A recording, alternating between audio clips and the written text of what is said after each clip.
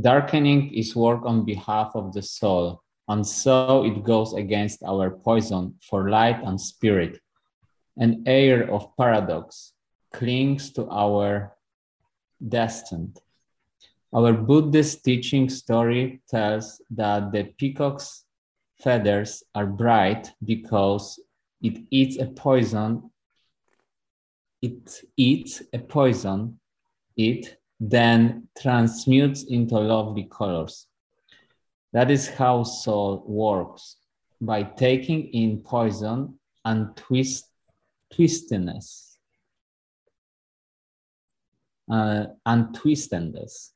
We move the dark matter of our lives toward beauty and connection.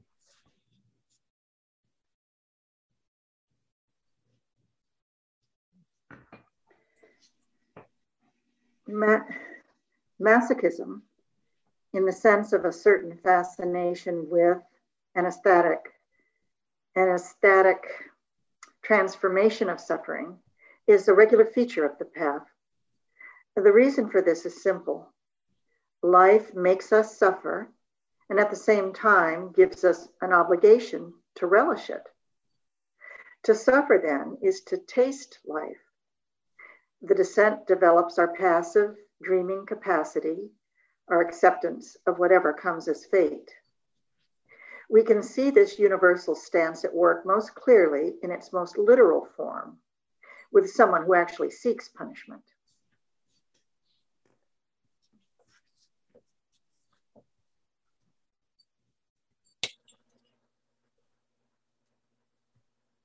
The release of masochism lies first in its quest for the certainties of transgression, punishment, and forgiveness.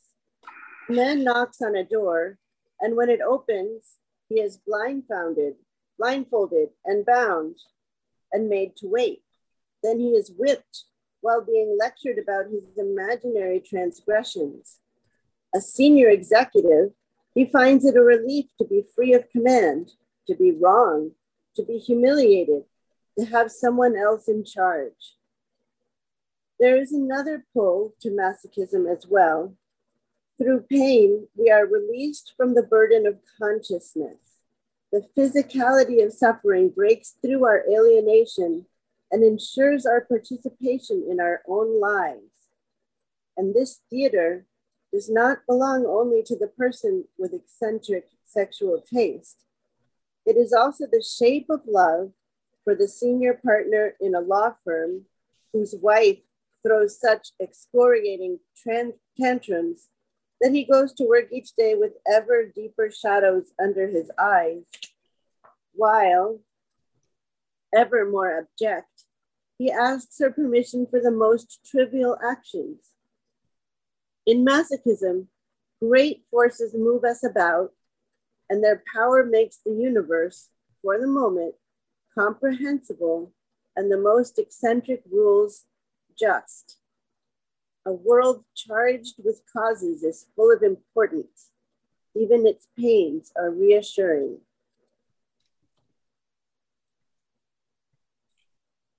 Suffering can confer belonging. Wait, we're pausing, right? Thank you. I'm wondering if anyone relates to this, because I find it foreign. Boring, did you say? No, foreign. Oh, boring. Okay.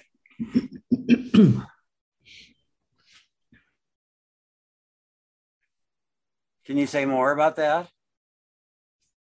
Well, I don't find it a relief to be humiliated, for example.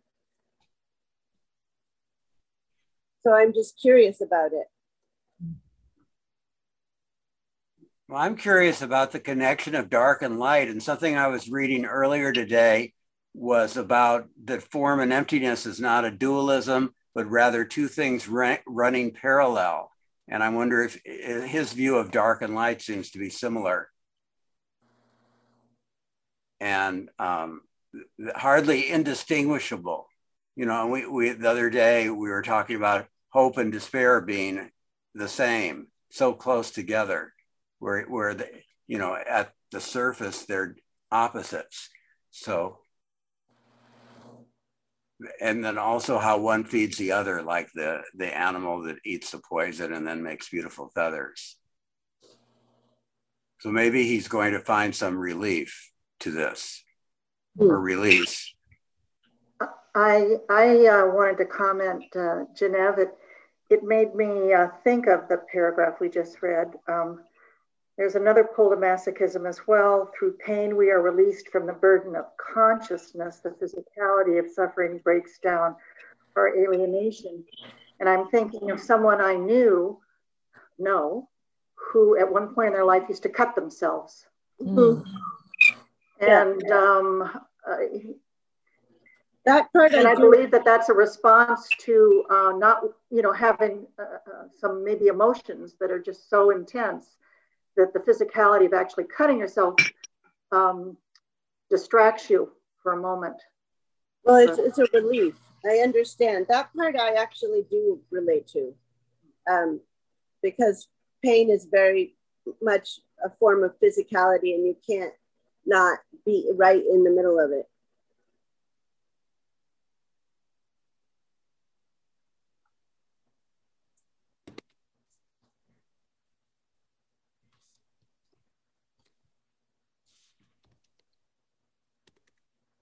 Kim?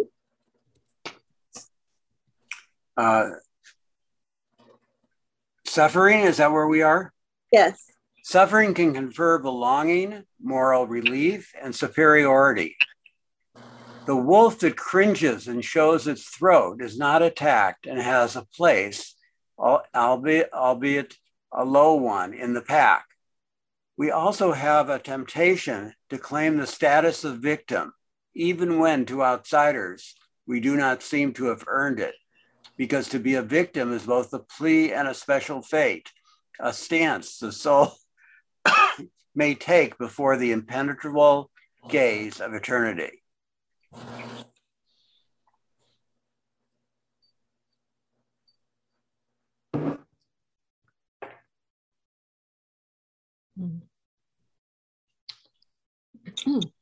The perverse also appears in the flaws in our mentors. Part of being in the night is that even the guides there seem to be damaged. The heroes of the spirit, like those of the outer world, have their devouring madnesses, their paranoias, and secret midnight trysts. The surprises and scandals of spiritual life are part of its movement towards soul, as interesting and as necessary to it as the magic.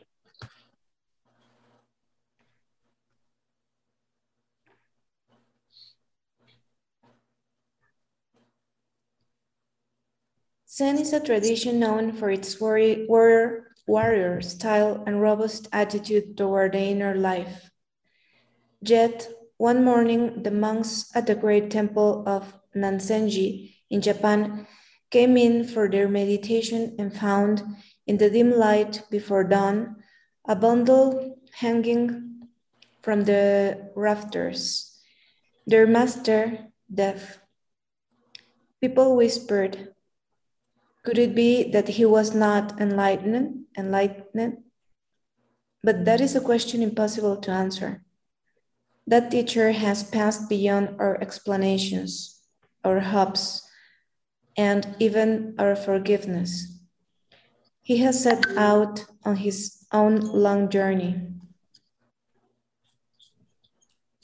Whither we don't know, and his action has become a source of our own painful curiosity about the cost of being too close to the spirit, as Icarus came too close to the sun.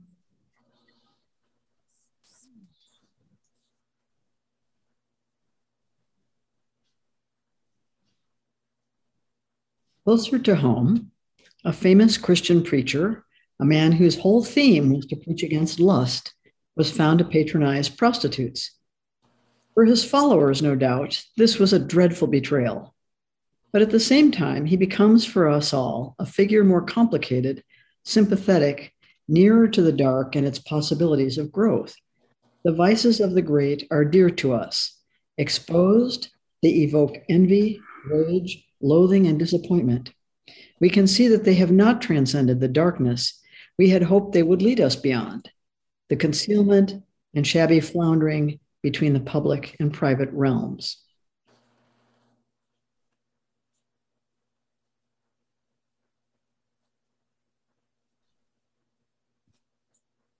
Our highest ideals are always being betrayed because they belong to the realm of the perfect spirit, and no mere human can hold them for long.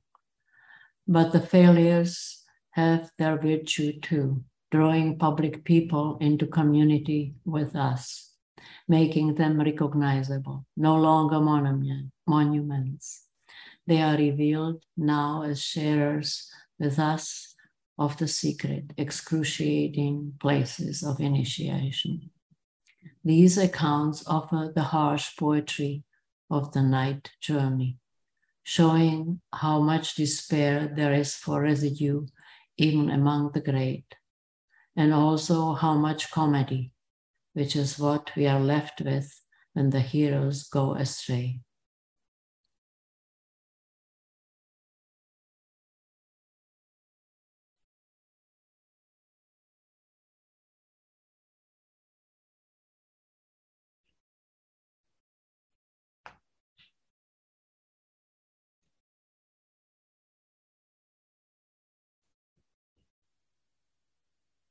Is it back to me now? No.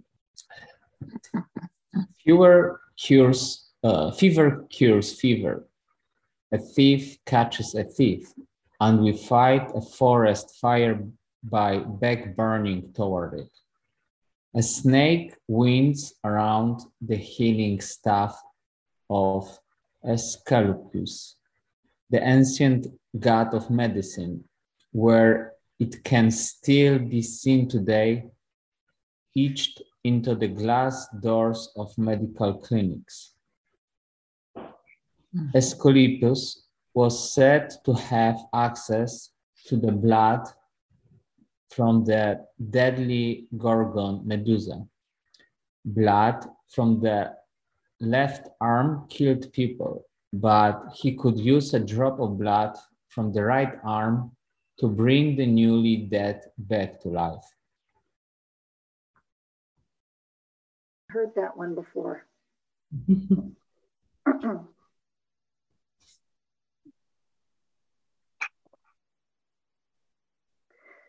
So, with our inner poisons, the toxins can be the mode of cure. Here is a dream about the homeopathy of the spiritual and physical life. The dreamer was a successful professional woman whose emotions, in reaction to a physical illness, had grown volatile and tormented. I'm in a jungle setting. I'm observing a medical practice where they are attaching a snake to a child's chest to draw the poison out.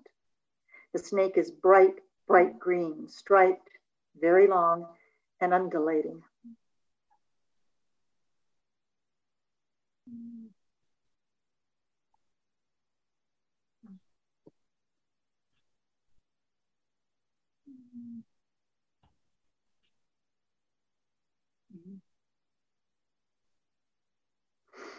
You want to just complete that paragraph?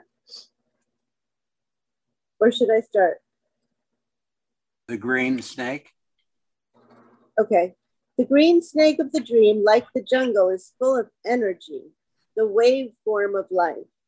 The image tells us we can find a passage deeper into the emotions and fevers that make us sick, into a clearing in the inner wilderness where the cure is to be bitten by life.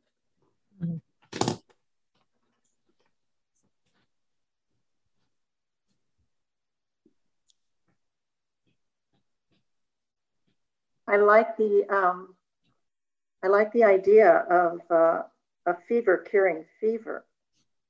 When I think of it, it is true. You run a fever, and then you come out of it.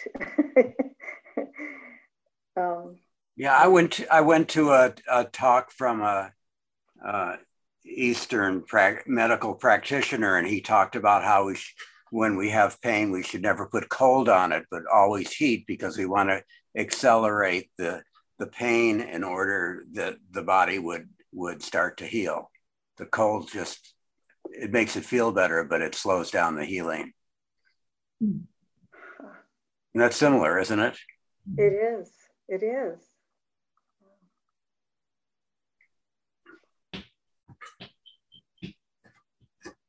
I think I'm next.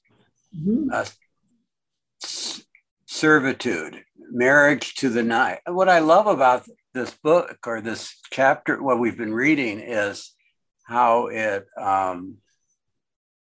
reframes the dark as being so important to, to being life, like this idea to be bitten by life.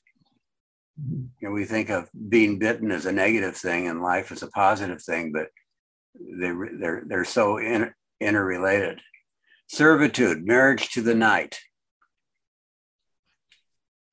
And even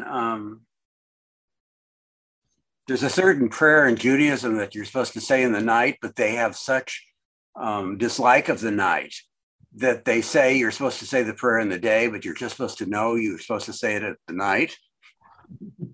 And we have such prejudice against the night and about dark, and that's dark, that's not comfortable, as those things being bad and wanting to eliminate them or find a release from them.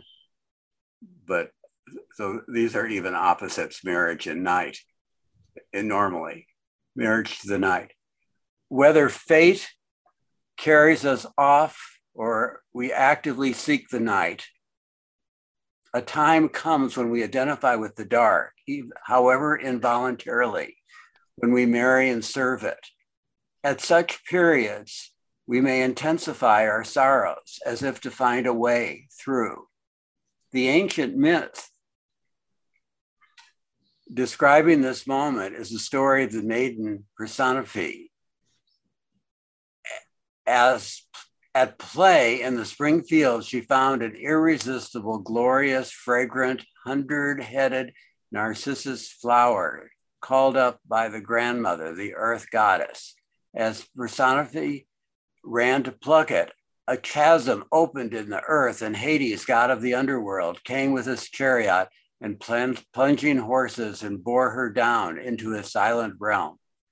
Her mother, Demeter, mourned so terribly in our language, became so depressed that the survival of the earth was threatened, and Persephone was allowed to return into the light of day. But while in the underworld, she had eaten 7 pomegranate seeds from Hades' marble table, and so each winter she must spend a portion of her year ruling with him as queen of the dead.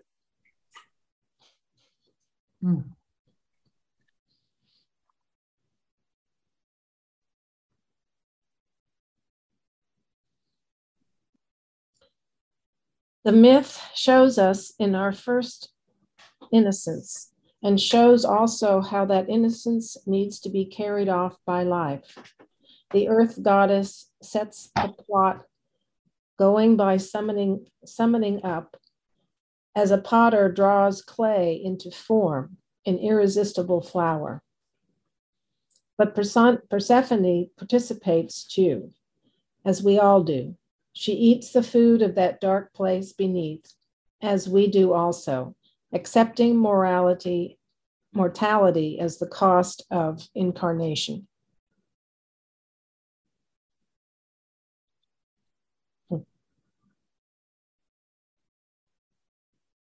We can see the same inner energies in a story of contemporary life. A woman was married to a man who ruined holidays and birthdays with his irrational and violent behavior.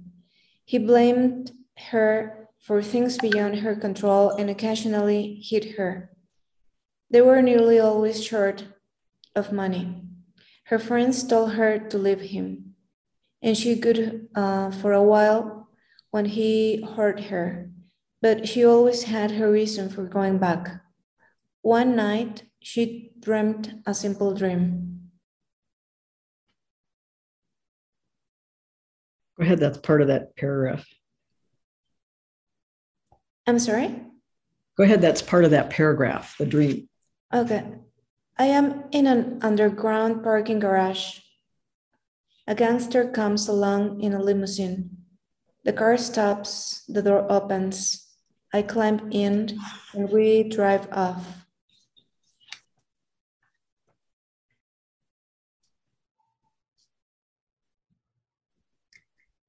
Here, there is a wrong union in the inner life, a continuing condition. In Hades' palace, the underground parking garage, place of shootouts and lurking stalkers, she gets in the car with the god of death, the stranger who seems eternally familiar. Her decision to go with the gangster, to stay in the marriage, seemed to be in the service of her longing to be constrained by a fierce power to intensify the night. Her friends lectured her and grieved, just like Persephone's mother. But nothing seemed to be shifting. She was still eating pomegranate seeds in the house of her dark lord, and not yet ready for spring. When someone is in hell and they cannot understand reason, all we can give them is the kindness of our attention and our sorrow and the telling of their story.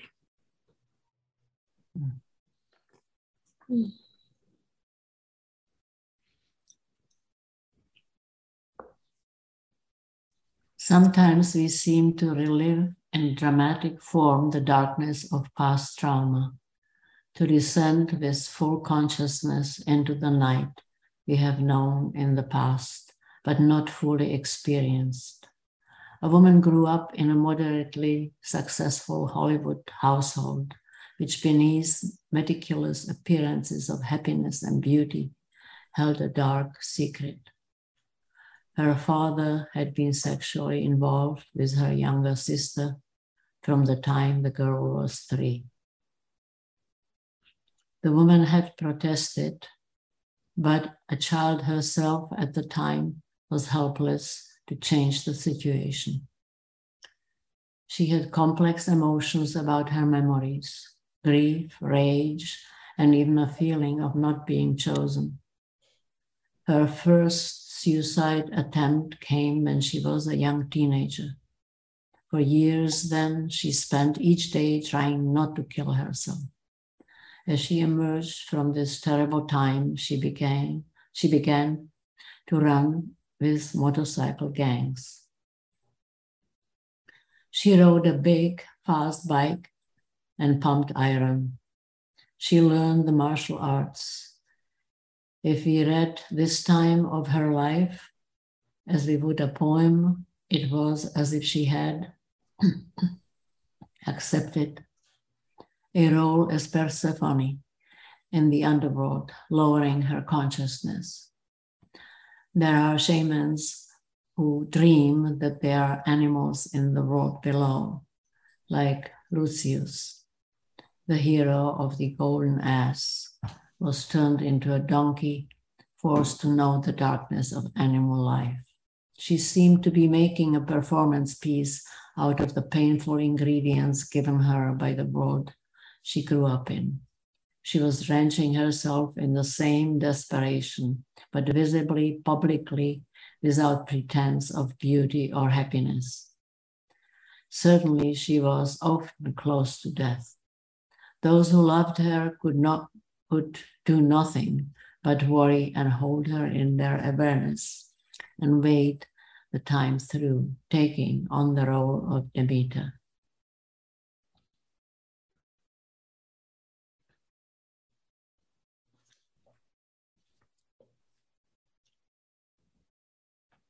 Eventually, dawn came with its gray light, and the fever seemed to break.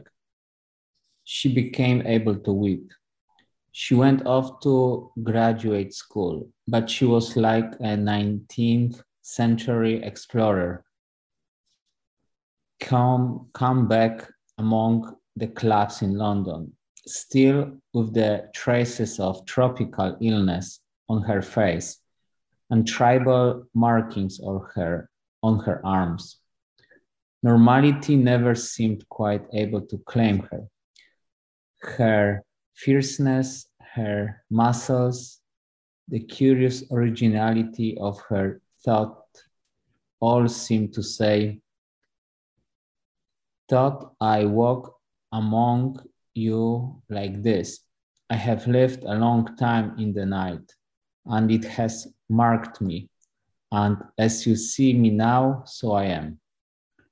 While she found joy, she never forgot the night, and like Persephone, seemed always to commit part of her year and part of herself to the underworld.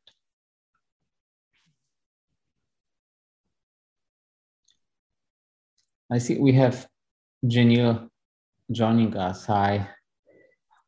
Would you like to join us and also read? No. It's okay. I'll listen. Okay. Thanks, Daniel. But what was curious to me about the last chapter was that this was a person who was caught by the darkness and wasn't able to find any light. Did you guys see that as different from the chapter before, where they're woven together? She found light, but she just couldn't leave the darkness entirely. And we read that one line where you when you're in the middle of the darkness, you don't see light. Do you remember that a few weeks ago? Mm-hmm. So I guess we just have to be patient. Well, it says, while she found joy, she never forgot the night. So she existed in both. Okay. Yeah. Yeah, it says that she became able, I would say finally, to weep. Mm-hmm. Yes. That seems to be pretty key, doesn't it? Yeah. Yeah. An acceptance there, something. Mm-hmm. The first surrender. At the bottom of the descent, we surrender because we have no other choice. This has nothing to do with surrender to a human agency. Like Job, we are falling ever deeper into matter, which is indifferent to our wishes, our blandishments, and our intelligence, and which overwhelms us. The only experiment possible is to experience life's raucous, grinding force at work upon us. At such a moment, no one speaks in consciousness. There is a babble, a multiplicity of fragments. Terror may intensify to the point where consciousness disintegrates. Then even the healing elements may betray us. We may dream of turning on a garden hose only to find that the fur and skull bones of a rat comes out, or dream of pools of water in which drowned children float. Ooh. Yeah. Sounds awful.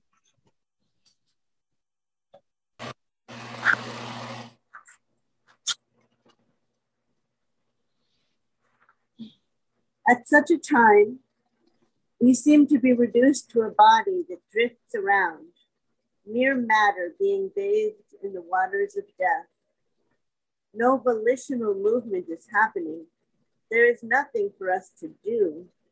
Naked, we endure, we undergo. The paradigm for our surrender to the night occurs not in the mind, but in the physical body. When we are sick, when we are dying, and perhaps for women when giving birth. At such times, there is no graceful way to maneuver the ship of awareness, for we are in the keep of forces larger than ourselves, and we live or die at their behest. This surrender seems to us to be a kind of death.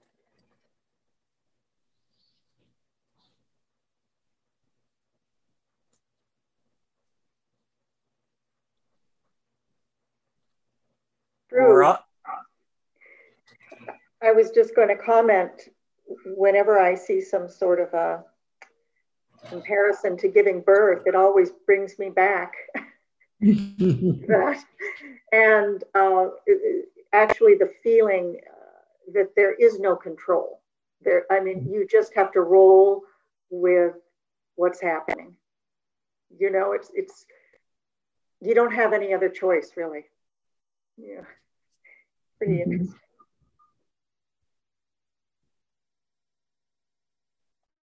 For all its difficulty, we have to trust this lowering of our awareness, as eventually we will have to surrender to the body's journey into its actual physical death.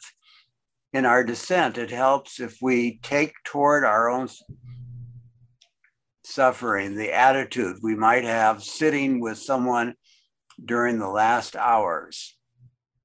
A dying person may hallucinate, grow demented, be unable to move or speak, be in a coma. Sitting with someone in such a condition, trust is all we have. We do not trust that there will be a happy ending, but that this dark moment is itself life and holds its own reasons.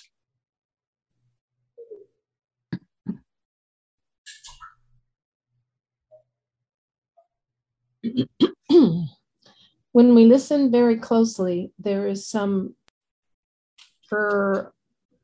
awareness to connect with, even in a coma.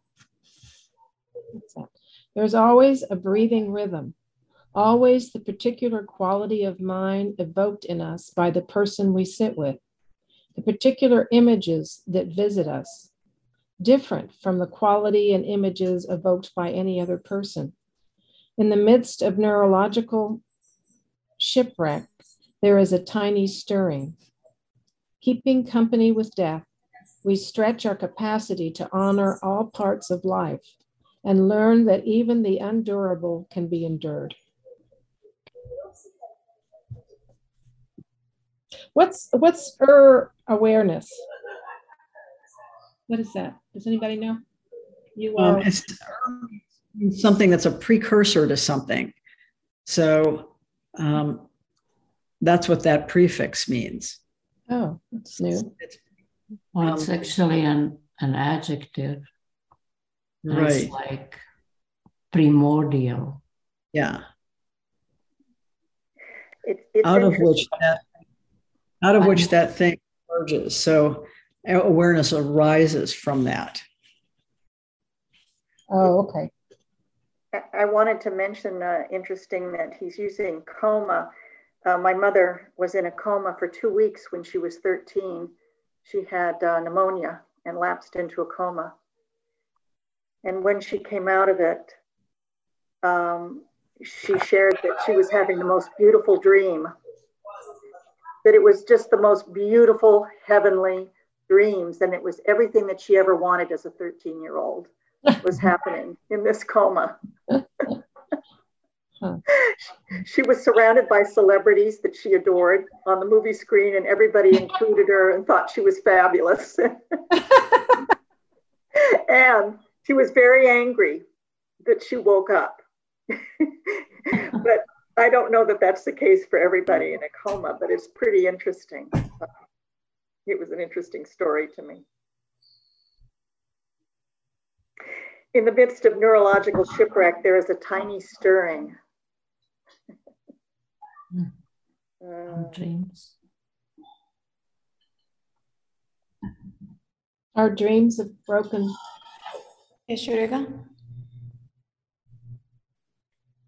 Our dreams of broken bodies and the intense interest we take in stories of loss and morality tell us that even death is something.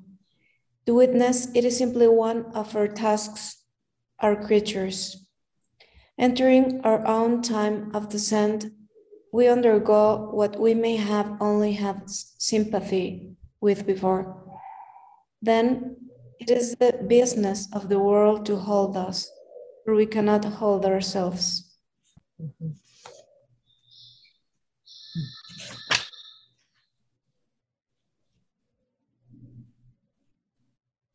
The dark foundations, the body. Now that my ladder is gone, I must lie down where all the ladders start, in the foul rag and bone shop of the heart. W.B. Yeats.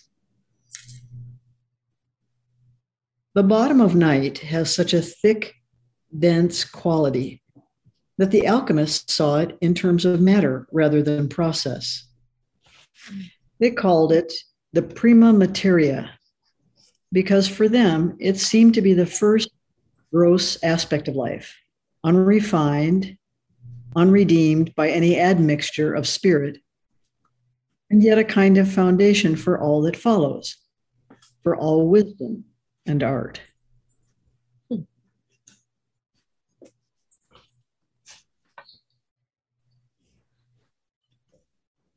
Daniel, could you please move the text a little bit to the left?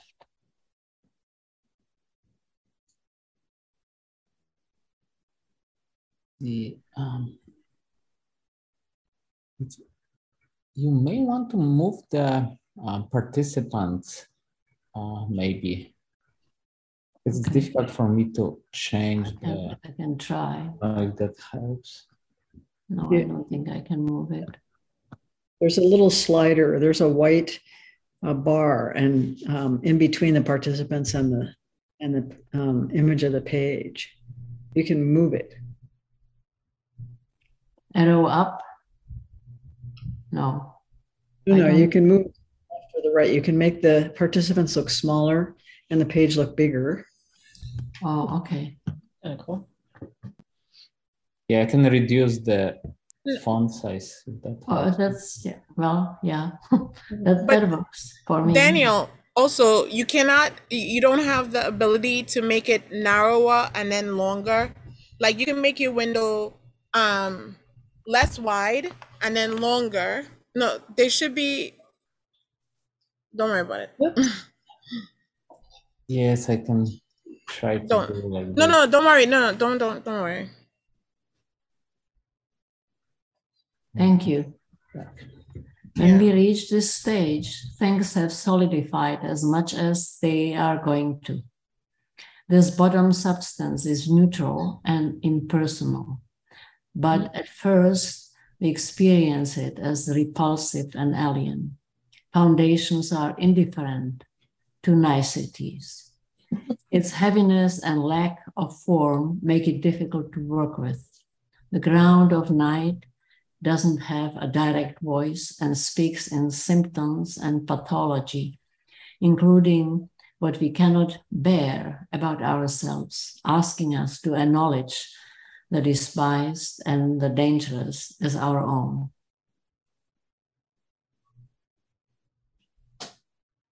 I feel like somebody's telling me my own story. It's really, I don't even have a word for it. I've never heard anyone describe this before. It's profoundly like, yes.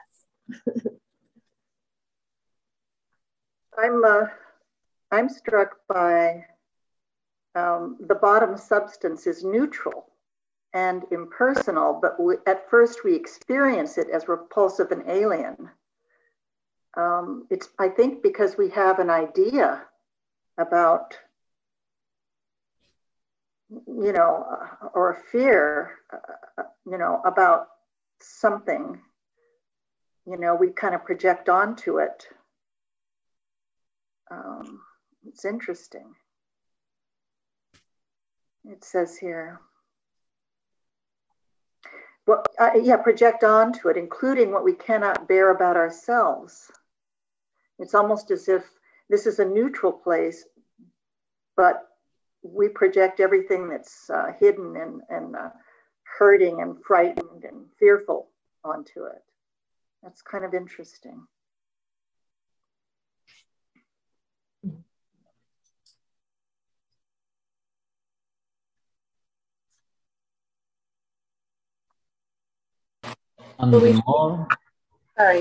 We see what we don't want to see about ourselves, but hopefully we do become able to bear that. That's why we have to read on.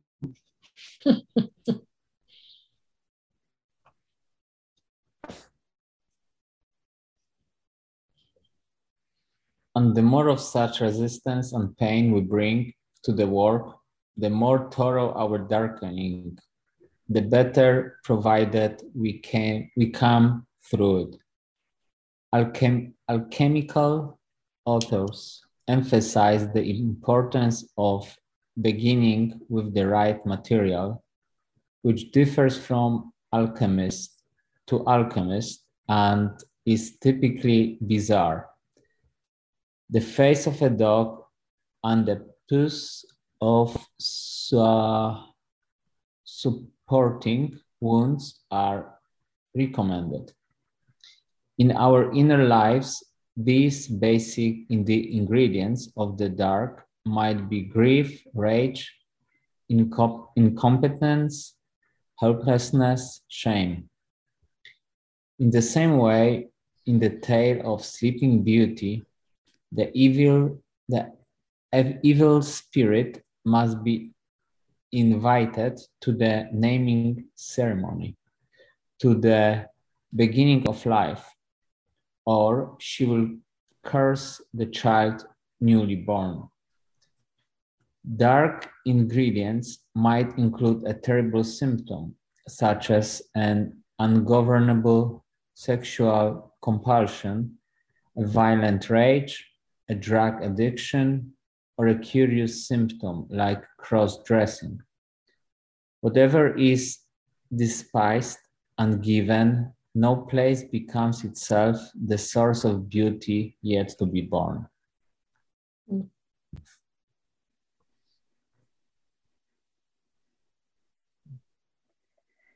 The basic stuff of matter is so opposite to spirit that this opposition comes to constitute relationship. Here is a woman's dream of what is found when we touch the bottom of the descent. The dream fragment links her inner situation to one of the great ancient stories, the descent of spirit into matter. Pass.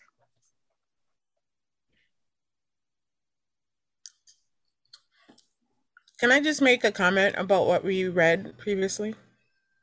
Of course. All right. So, I honestly, I never really thought of the Cinderella story or any of them in the light that is being expressed here, which is phenomenal, right? Like, I always felt bad for them. I always felt bad that the wicked, the evil one was left out. I always felt that, but in the light of the work that we're reading here, it's like, how powerful is it to embrace that negative aspect of ourselves? Well, I don't believe we have negative aspects, right?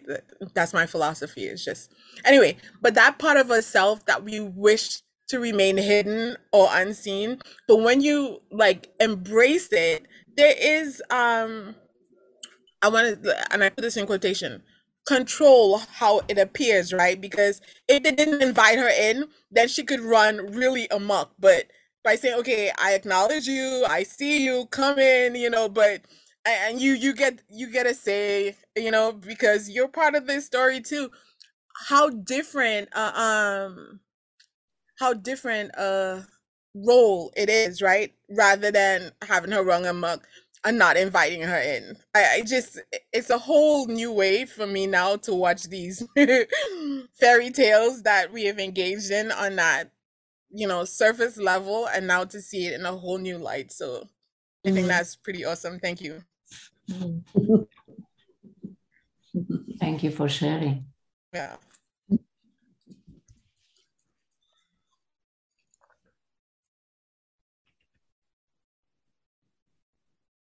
Oh, should I read now? Yes. I am at the foot of the stairs. At my feet, I find a crumpled up bag and dump out the contents. A dead crow spills out. It didn't die of natural causes. Its body has been flailed about violently.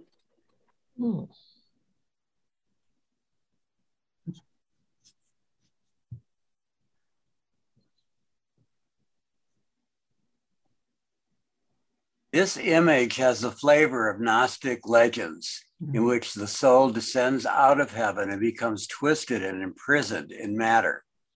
The dream crow is a creature fallen from air and light.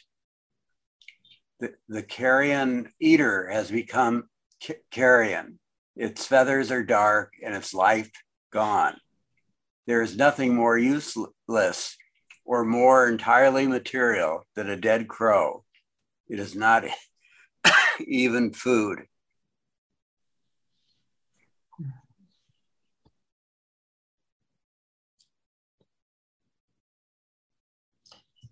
Yet, as we continue to be immersed in night, and the obstinacy of the ground grows more evident and undeniable, it loses its repulsive quality.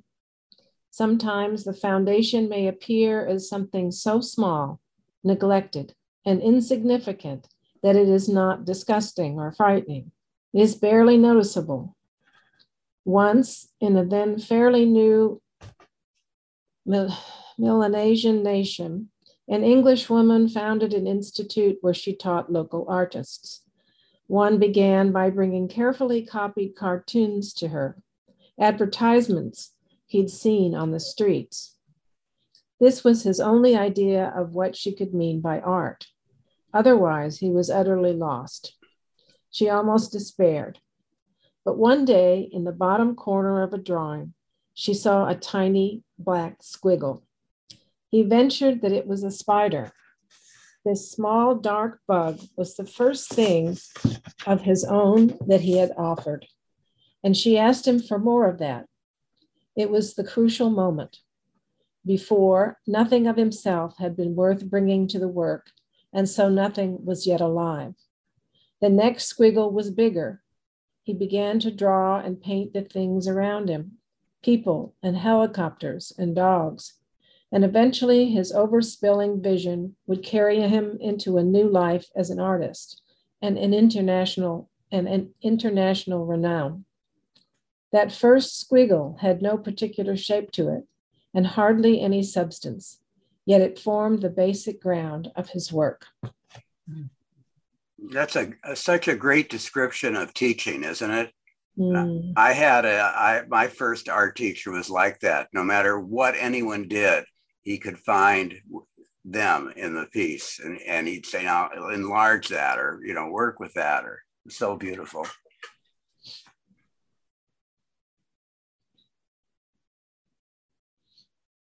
Reaching the soul's own material is an achievement.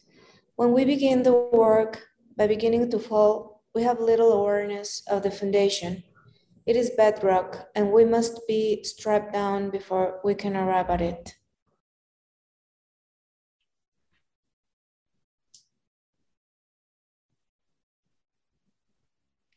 This reminds me of the story of Hemingway, who as a young man was a determined writer, and he had written many, many stories, and he carried them about in a suitcase.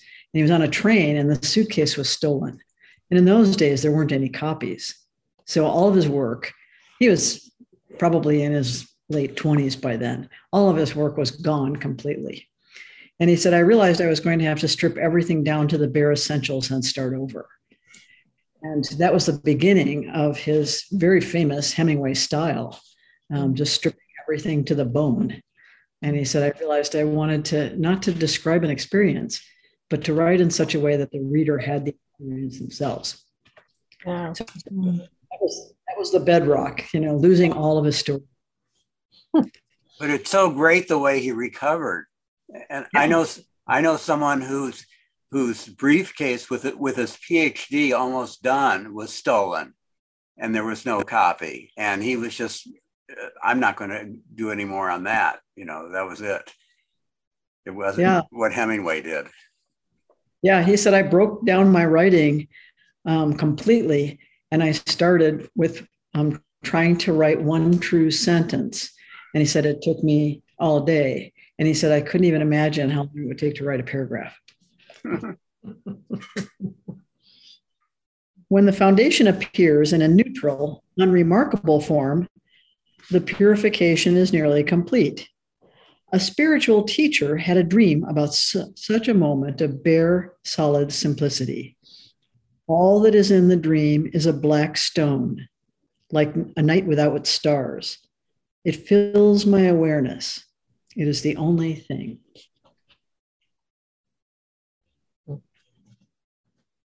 I love that. You know, when you strip away all of your projections and fears and anxieties and concern about this, what you consider this dark place, there's just this, I picture a smooth black stone.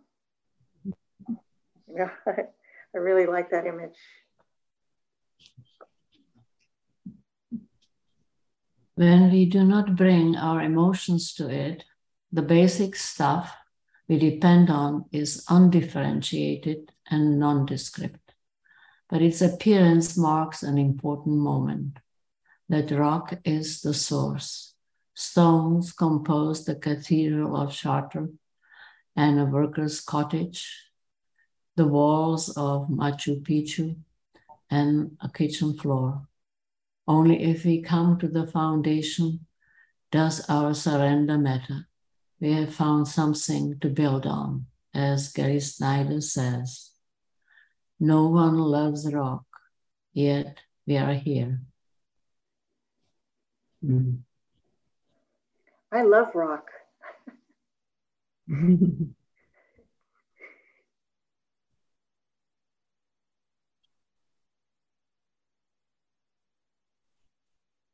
When the basic substance appears as a dead or mutilated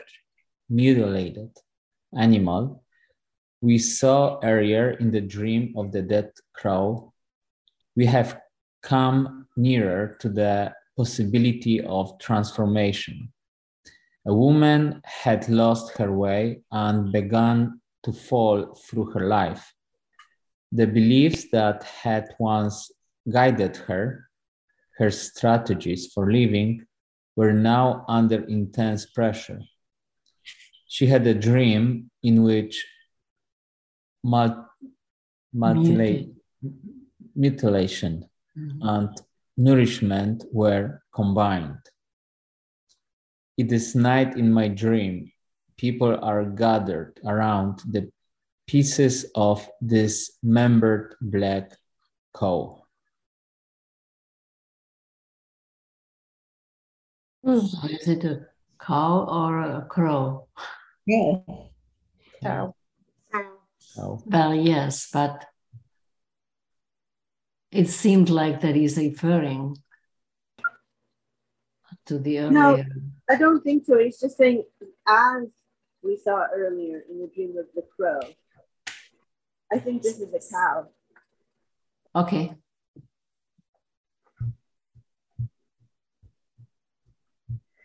This image of dismemberment are often signs of transformation.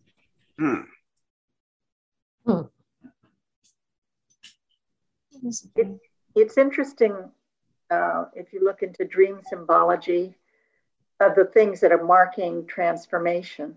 It's, you know, not what you think, because in the dream it feels disturbing, you know, isn't it? Interesting. This image shows the secret affinity between night and the spirit entering the work. The cow, unlike the crow, is an image of the world of matter that we can work with. Fertile, nourishing, fragmented, lying prone, beneath all thought. And so the people gather around it. Buddhists describe a storehouse consciousness, a compendium, an infinite junk shop of the mind, holding everything that we have forgotten, everything that even our ancestors have forgotten. The site of the mammoth, besides the mammoths besides glaciers, the Devonian Ocean that runs in our blood, the material in our cells that doesn't have a voice. Since we are not using our own efforts, and yet something maintains life, we are at the irreducible core. We are able to embrace the difficult thing. The black cow rests in that storehouse, underneath awareness and decoration. Cut into pieces, the cow is useful. It can fertilize the fields. Its hide can make a jacket or shoes, and we can eat it as we eat the body of God in the Catholic communion. The death of the black cow makes life possible.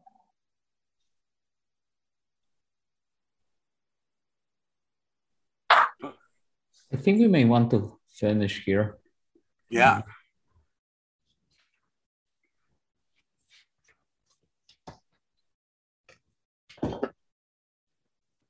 So we're going to do our 10 minutes now for writing, meditation, or something else.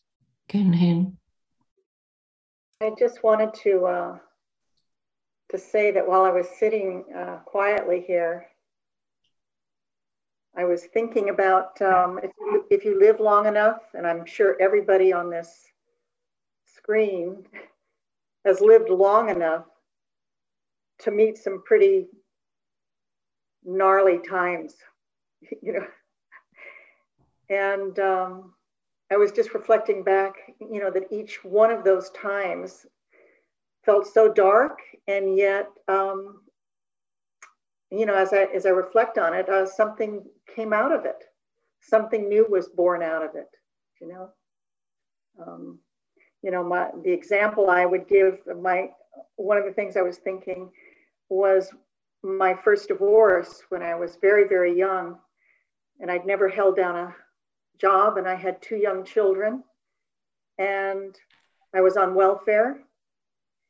And the first job that I managed to get, I was fired from in 2 weeks because I was in over my head. And the depth of depression I had in that moment, I can't even, I'm going back to it now. It was such that I didn't talk on the phone to anybody for 3 days. I stayed in the house and just cried. And then I knew I had to come up because I had children. You know, I couldn't just sit there and disappear. So I reached out and to someone who could help me find another job. And I got that job, and slowly but surely I became adept at doing the job. I wasn't fired from the new job.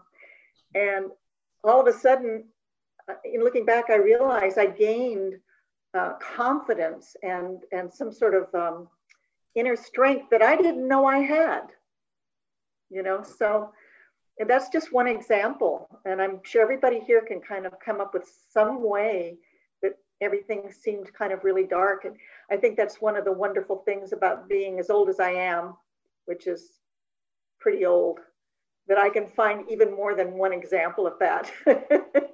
And there may be more to come, but now I have confidence, you know, in this dark that we've been reading about.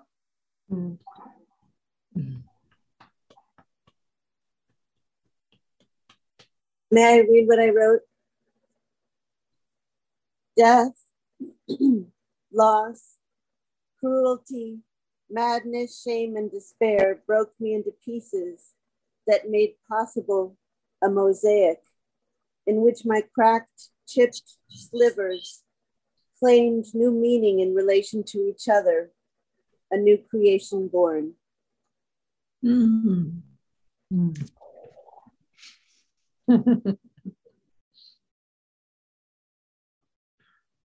That's what I'm talking about.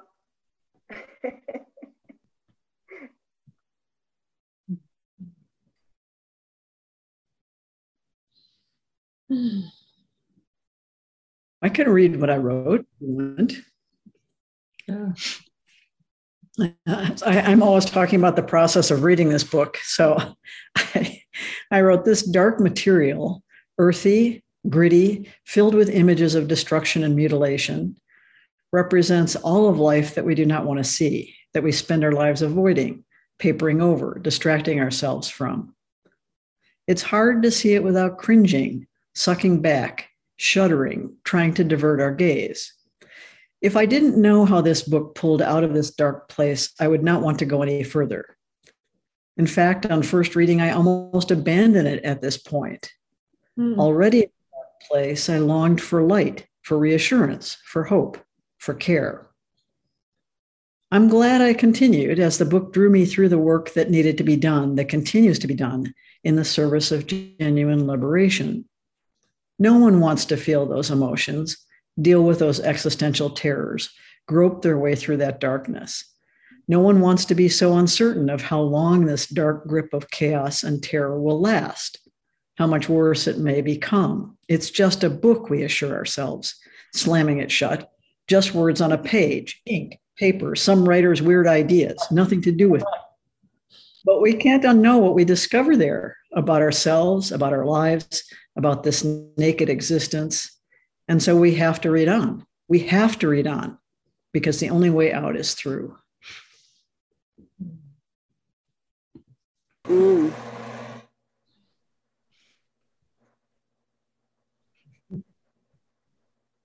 May I read mine? All right. So anyway, I'll read first. Who is Black Cow? Birth, serenity, sustenance of land and man. Caw, who is Black Crow? Harbinger of change, physical to spiritual. Do you believe the twisted tales that has diluted my truth to engender fear? Where my name is thrown around the campfires to keep you small? Caw, I am Black Crow. I am death. Do not fear me. And so I just think that, in the reading, it said the cow is giving so much, and at least with the cows, this, you can get this, but, for me, the crow held so much more, but yet the person writing couldn't see that. So I just think that a lot of times there are stories told that we take it as a given on the superficial level, but when you go deeper, the messages are deeper. There's more to the story than what we are told, right? So, so yeah.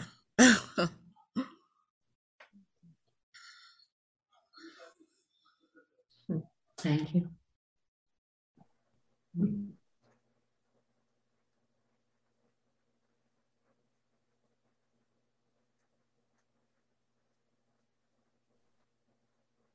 Every reading is a fresh reading.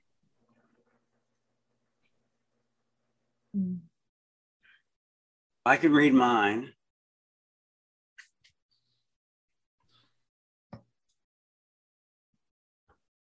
My AC in my car was not working this weekend. It had gone from sometimes to never. I decided to take it to be fixed Monday morning, but then Monday morning, it worked perfectly. So maybe Monday afternoon, it would be broken, but it was even colder. Finally, I gave up and wondered if God had intervened because she thought I had followed the laws, or maybe a genie had snuck into my driveway and fixed it. How should I feel with my brokenness being broken? Why can't I just treasure the cold air that might be just a Monday happening? So I had taken it to be repaired last week, and of course it started working, and he said, I can't repair it if it's not broken. And so I had to do it early in the week when Linda's not teaching so she could pick me up. So I needed to be broken on Monday or Tuesday. What a problem with a non-problem. Where's a picture? Where's your drawing? I didn't do, I failed. No picture. I apologize.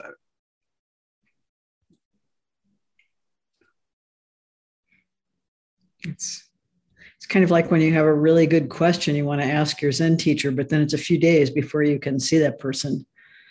And then it sort of morphs into something else or disappears altogether. That always used to happen to me. I think finally a good question to ask her. I can't wait to see her. Or then the answer comes. I was telling Lori that I had practice discussion with her. She said, no, you know, she was like, no, you didn't. And so, but when I was sitting, I had this question and then I had this answer and, you know, it went on and on and on. It was a great practice discussion. And I even credit her and other people for, you know, for the conversation. It wasn't like I did it all myself.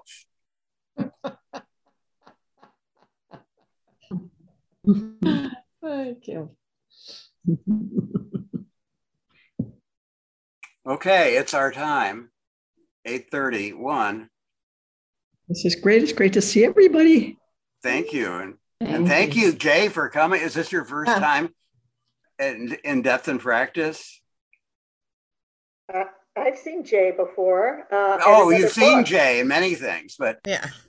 But did you come to Depth and Practice before? And one time before. Oh, okay. Well, I hope you'll come again. Yes. Did you get this book? Do you have this book? I have ordered it, yes. So I'm waiting for it to come in. Oh, I just wondered if you had read the part before we got to what tonight. No. Yeah. So. And it is available as a PDF if you Google it. Oh, really? Yeah. Oh, cool. By name. I mean, I already ordered it, but well, that's I'll great. look for Yeah. it. Yeah, I'll look There's for it. no Kindle, which is why we're using the PDF. Yeah, no worries. This is awesome. Okay. Thank you. Okay. Good night, everybody. Good night. Bye. Bye-bye. Bye.